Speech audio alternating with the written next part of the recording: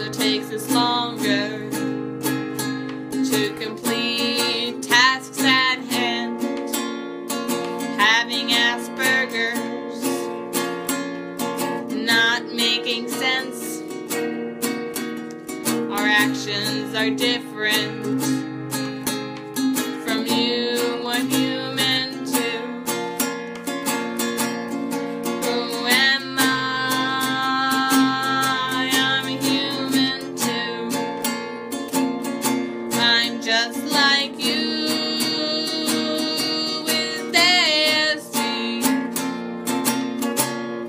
Who am I? I'm a human too. I'm just like you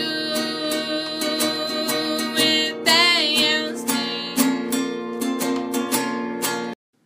Hello, everyone, and welcome to Autism Stories, where we connect you with amazing people that help teens and adults with autism become more independent and successful.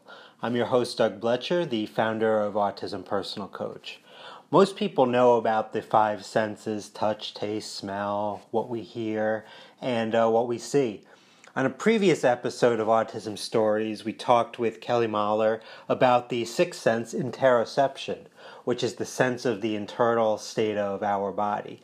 If you haven't heard that episode, I recommend you go back and give it a listen, because oftentimes we don't know as much about interoception, and that episode really kind of clues us in to that. So all of our senses really have a profound way on the way we view the world from moment to moment and how it truly shapes our behavior. Today we're going to talk with Molly Dan about just that, how sensory processing affects all the different aspects of our lives. Molly is a self-advocate with a passion for bringing autism awareness and advocacy to the Cleveland, Ohio area. She works at Milestones Autism Resources as an administrative assistant. We hope you enjoy today's conversation. Molly, thank you very much for joining us today. Hi, thank you for having me. So here in Cleveland, we have an excellence conference every year, the Milestones National Autism Conference. At this year's conference, you will be a self-advocate panel discussing sensory issues. So for those that don't know about the Milestones Conference, can you tell us a little bit more about the conference and how people can go about getting more information about it? Sure. It's June 11th and 12th this year at the IX Center. We will have 90-plus sessions for individuals with ASD, family members, and professionals. Our conference features local and national experts in the field. We have two really cool keynotes this year. Michelle Garcia Winter, who is a speech-language pathologist and founder of Social Thinking, and then Haley Moss, who is my personal favorite, who's a self-advocate, author, and an artist. We also have 50 exhibitors showcasing autism services and products. So our registration is now open, and you can register at milestones.org. And then individuals with ASD and full-time students can register anytime for just $50 for both days, and we also have scholarships available. And the Milestones Conference was the first place I ever spoke about autism in 2012, and it opened up a door to self-advocacy for me. I've attended and spoken at every conference since. The thing I really love about Milestones is they don't just include people on the spectrum, but they know that we are the best experts about ourselves and about ASD, so I think the conference really highlights that. That's great. So today I wanted to talk to you about the effect of sensory issues on adults with autism. Now, I know you were recently married. Congratulations. Yeah. How do sensory issues for you play a role in your relationship? He's pretty understanding about it. He doesn't get it, but he understands that it's things that I need to do. So I really get to control my environment at home because I can't control the sensory experiences anywhere else. So I'm able to have like the smells I want, the textures, like a fabric or furniture. So he's really understanding about that because I know he hates lavender, and everything in my house is lavender because it's my favorite. And I also really think he likes the positive sensory experiences. I have a favorite type of concrete that I walk on, and he thinks it's really cute, I think, whenever I have to stop and just, like, step on it for a couple minutes just to enjoy the sound. So he gets and understands the negative, and he really appreciates the positive about it. So what type of concrete is this? I'm not too familiar with different types of concrete.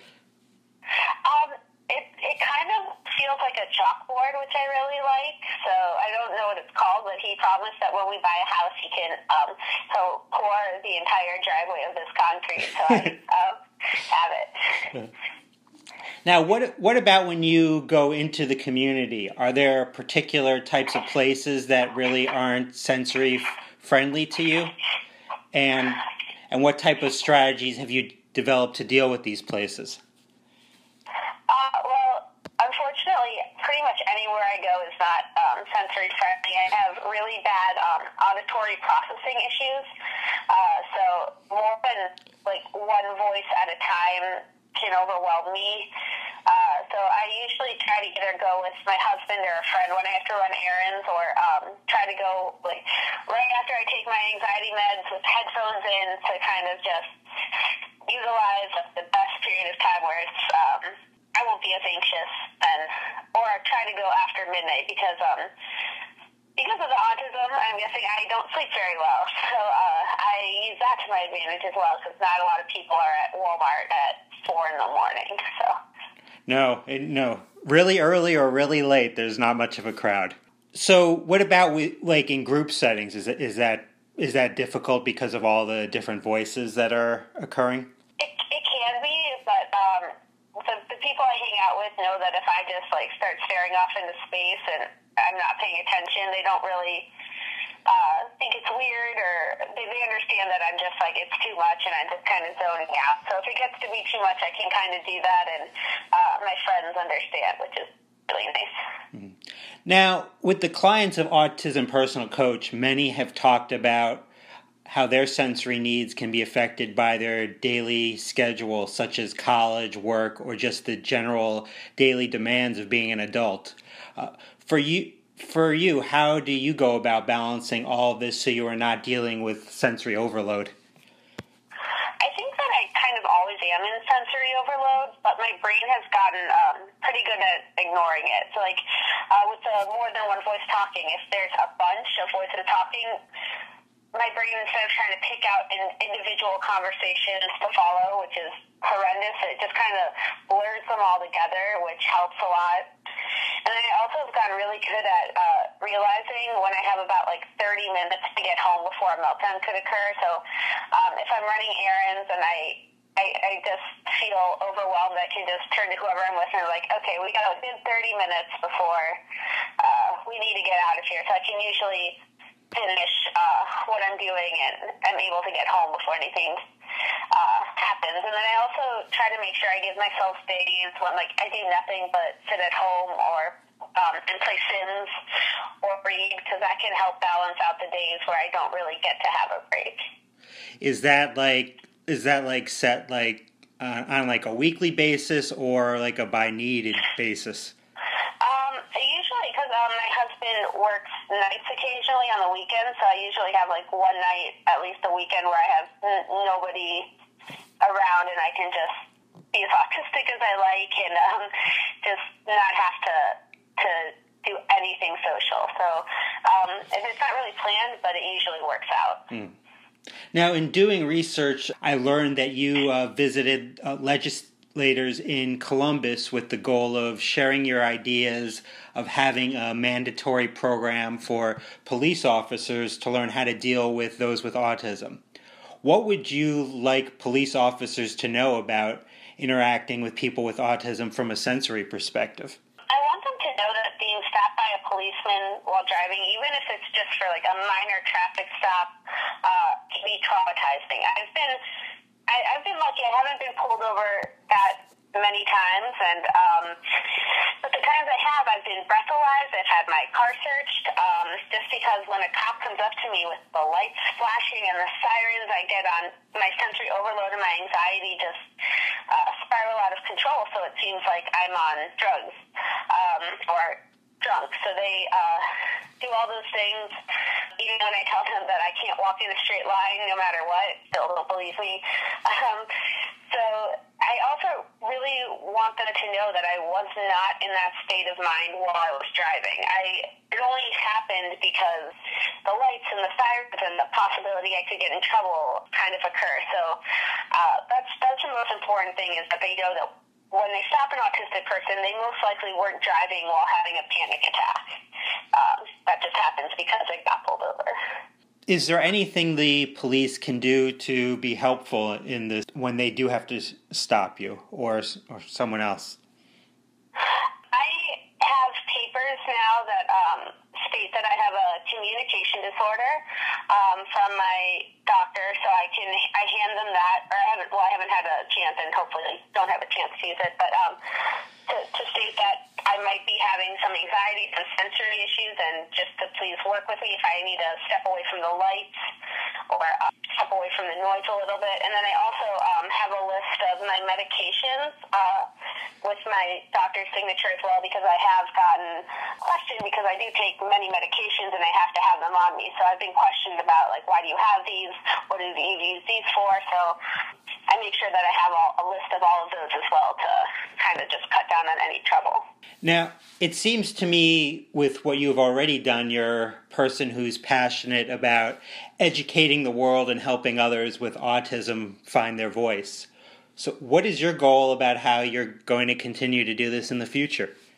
I really want to continue to speak and then also write about my experiences being on the spectrum. So far I've been published on The Mighty, and I'm working on a blog that I hopefully can get up soon. And then my goal this year especially is to develop a presentation about sensory issues for local and national conferences. And then I also really want to create a training for first responders so I can come and educate them in person about autism. Well, that's great. And when your blog is up, let us know about it. Okay. Well, thank you very much, Molly, for joining us today. It was greatly appreciated. Thank you for having me. Thank you for listening to today's episode, and thank you to Molly for the conversation. Molly touched on this, but the world is not a very sensory-friendly place at all. And having a plan to deal with this is really crucial, and this is something that Autism Personal Coach we do quite often with our clients. Dealing with overstimulation can be a very daunting task, and recognizing the onset of overload and setting limits of when to go to certain places, two strategies that Molly talked about, can be very helpful. Did you know that Autism Personal Coach saves people with autism from feeling alone and being isolated?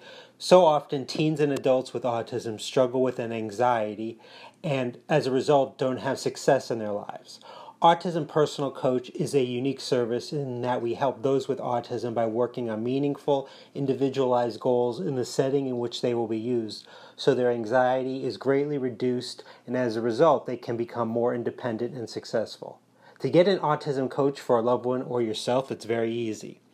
All you have to do is email autismpersonalcoach@yahoo.com or call 216-336-5889 and request a coach today.